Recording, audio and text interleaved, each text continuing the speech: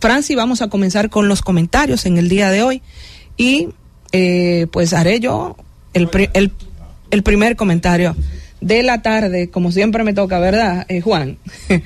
Entonces, ciertamente, hoy, yo creo, martes, me ha dado un poco de tristeza ver el hecho de que todavía mantenemos titulares en los medios sobre el tema que aquí también denunciamos y hablamos, sobre el tema de el ataque que están teniendo estos perros a personas, a ciudadanos, a vecinos, el caso de los perros pitbull. Hoy vemos otro titular de que un niño de 8 años resultó herido a ser atacado por este perro, y si usted ve las imágenes del niño así, ¿verdad?, tiene pues fuertes ataques también en la cara. Ya han sido varios, aquí lo he dicho, lo hablé el día pasado, y hablábamos también y señalábamos el tema de la ley 248-12, que es la ley de protección animal y tenencia responsable. Y yo recuerdo que cuando hacía el comentario en ese momento, porque ya van varios casos, se ha registrado temas de esta naturaleza, violencia, ¿verdad?, contra ciudadanos y personas por estos animales, en Santiago, en Azua, en Santo Domingo Norte, y yo decía, bueno, pero para algo deberá servir la ley, no solo para proteger al animal, también debe tener consideración con ese otro punto, el cuidado que debe tener la persona que tiene este animal, que lo tiene en su casa, ¿verdad?, para con el otro, con el que convive, con su vecino, porque algunos de estos casos incluso el animal voló la verja para entonces agredir a uno de los vecinos. Y decía en ese momento mi compañero iluminado, ¿y qué es lo que vamos a esperar? Que maten a uno. Y yo hoy, en este martes 13 de febrero, me vuelvo a hacer la pregunta, ¿qué vamos a esperar? ¿Que uno de estos perros se coma a un niño? ¿Mate a un niño? Para entonces hacer algo al respecto. La verdad que me indigna mucho esta situación, me indigna porque ciertamente hay también irresponsabilidad, mucha irresponsabilidad ciudadana, y lo repito, o sea, no tengo nada contra los animales, pero entiendo que, ¿verdad?, ellos tienen su espacio y nosotros el nuestro, y que usted también tiene el deber de cuidarlo y protegerlo y saber que ese perro también pues pueda ocasionar alguna situación de daño, ¿verdad?, con esa persona. Si usted sabe que es agresivo, que tiene problemas o que lo entrenó para eso, no puede estar en el uso doméstico, no puede ser. Y por otro lado, estamos ya, la gente loca porque se hable de los temas electorales, ¿verdad?, de cara a las elecciones del próximo domingo. Y hay yo en lo particular, que le doy mucho seguimiento al tema de las mujeres, me ha llamado mucho la atención, y de hecho aquí he preguntado en reiterados momentos sobre el caso de la candidatura de Betty Jerónimo. Me ha llamado mucho la atención porque ciertamente ella ha sido una mujer de retos. Yo entiendo que desde esa manera lo veo, independiente del color. Aquí estoy hablando de ella como mujer política.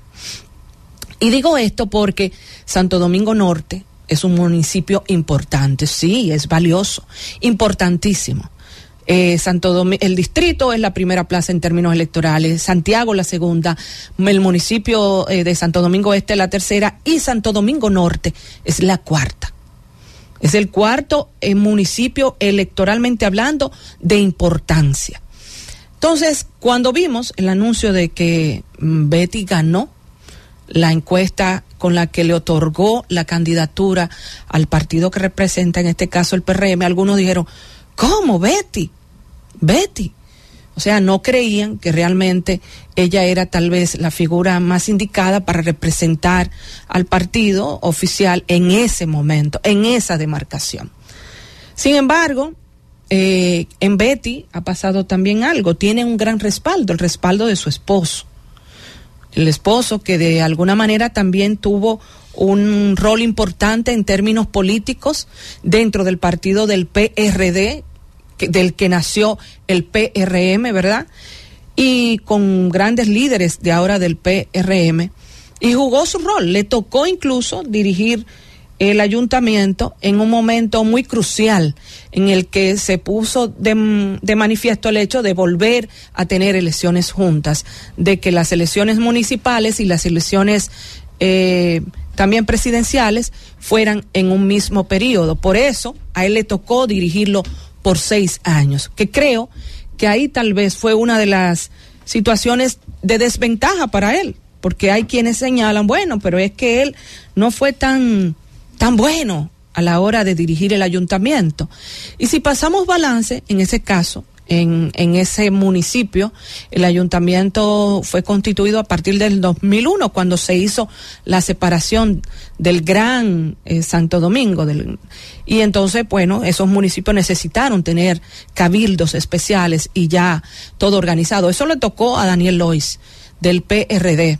Le tocó organizar la casa, construir la casa municipal y todo lo demás. Posteriormente fue desplazado entonces por Jesús Félix, que era del PLD, quien salió del puesto con grandes cuestionamientos en términos económicos, incluso por evaluaciones que hizo la Cámara de Cuentas. Y de luego entonces llega el Francisco Fernández, al quien le tocó 6 años. Posterior a Francisco, entonces llega, representando el PRD, llega René Polanco, en este caso por el PLD. Ganó con un margen importante, una gran simpatía, por la simpatía, ¿no?, electoral en ese momento.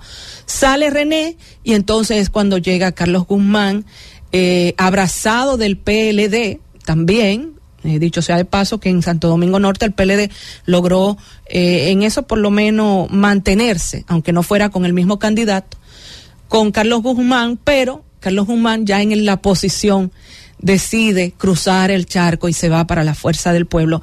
Y en esta oportunidad está enfrentando a Betty, un rostro nuevo, una candidatura que de alguna manera se vislumbra como fresca por el hecho de que no ha pues aspirado a ninguna posición de esa naturaleza hasta el momento.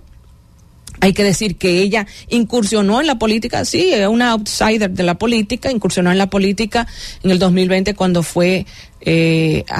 aspiró a diputada también por esta circunscripción y ganó también con un amplio margen, con una gran votación.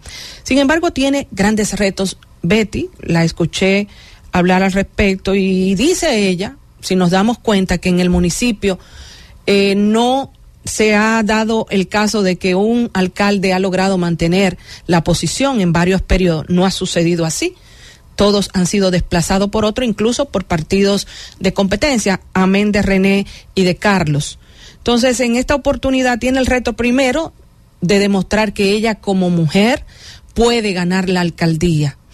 A mí me encantaría en lo propio que, bueno, sí, que las mujeres siguieran asumiendo espacio. No lo digo por color ni partido, o sea, lo diría de cualquier otra candidata, siempre y cuando tenga las condiciones y las cualidades para eso.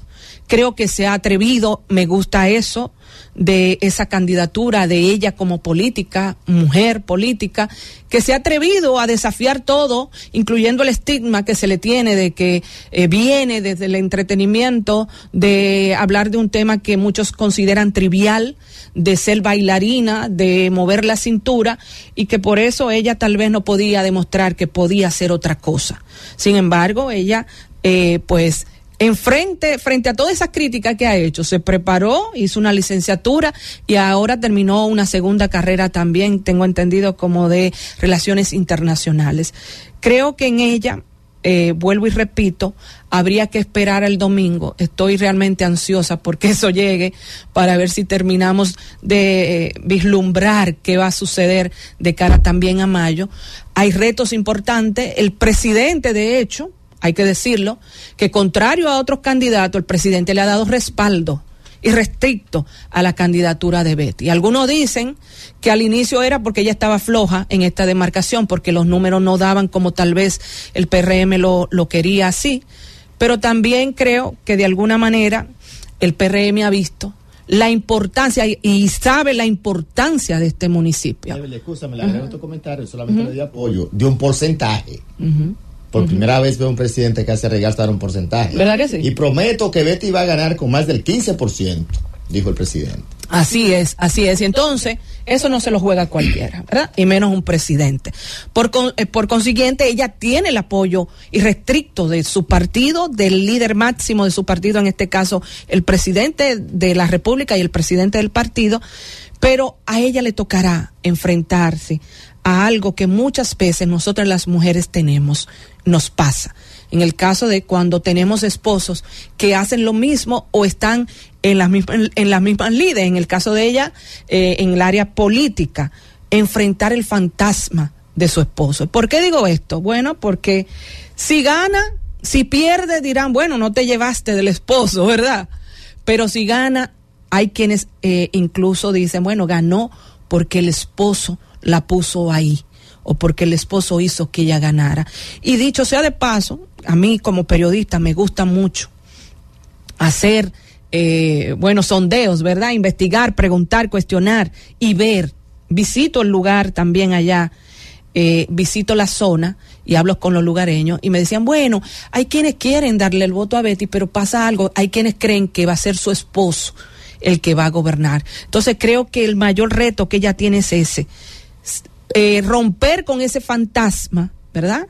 De que no va a ser mi esposo, sino soy yo tengo capacidades, tengo también liderazgo, y el segundo, que bueno, es ganar, obviamente ganar, y demostrar no solo a su partido, sino a la ciudadanía, a mucha gente de República Dominicana, que entiende que la mujer no tiene capacidades para ir asumiendo posiciones y dejar atrás tal vez otras profesiones, de que sí, que Betty la política está aquí para quedarse, como ella dice, que quiere seguir adelante, y de hecho sugiere que no solo va a gobernar por un periodo, sino que quiere romper con ese mito de hacerlo en varios periodos. Pero para eso, Betty, vuelvo y repito, lo primero que tienes que hacer es ganar. Vámonos, Francis. El gobierno de la tarde.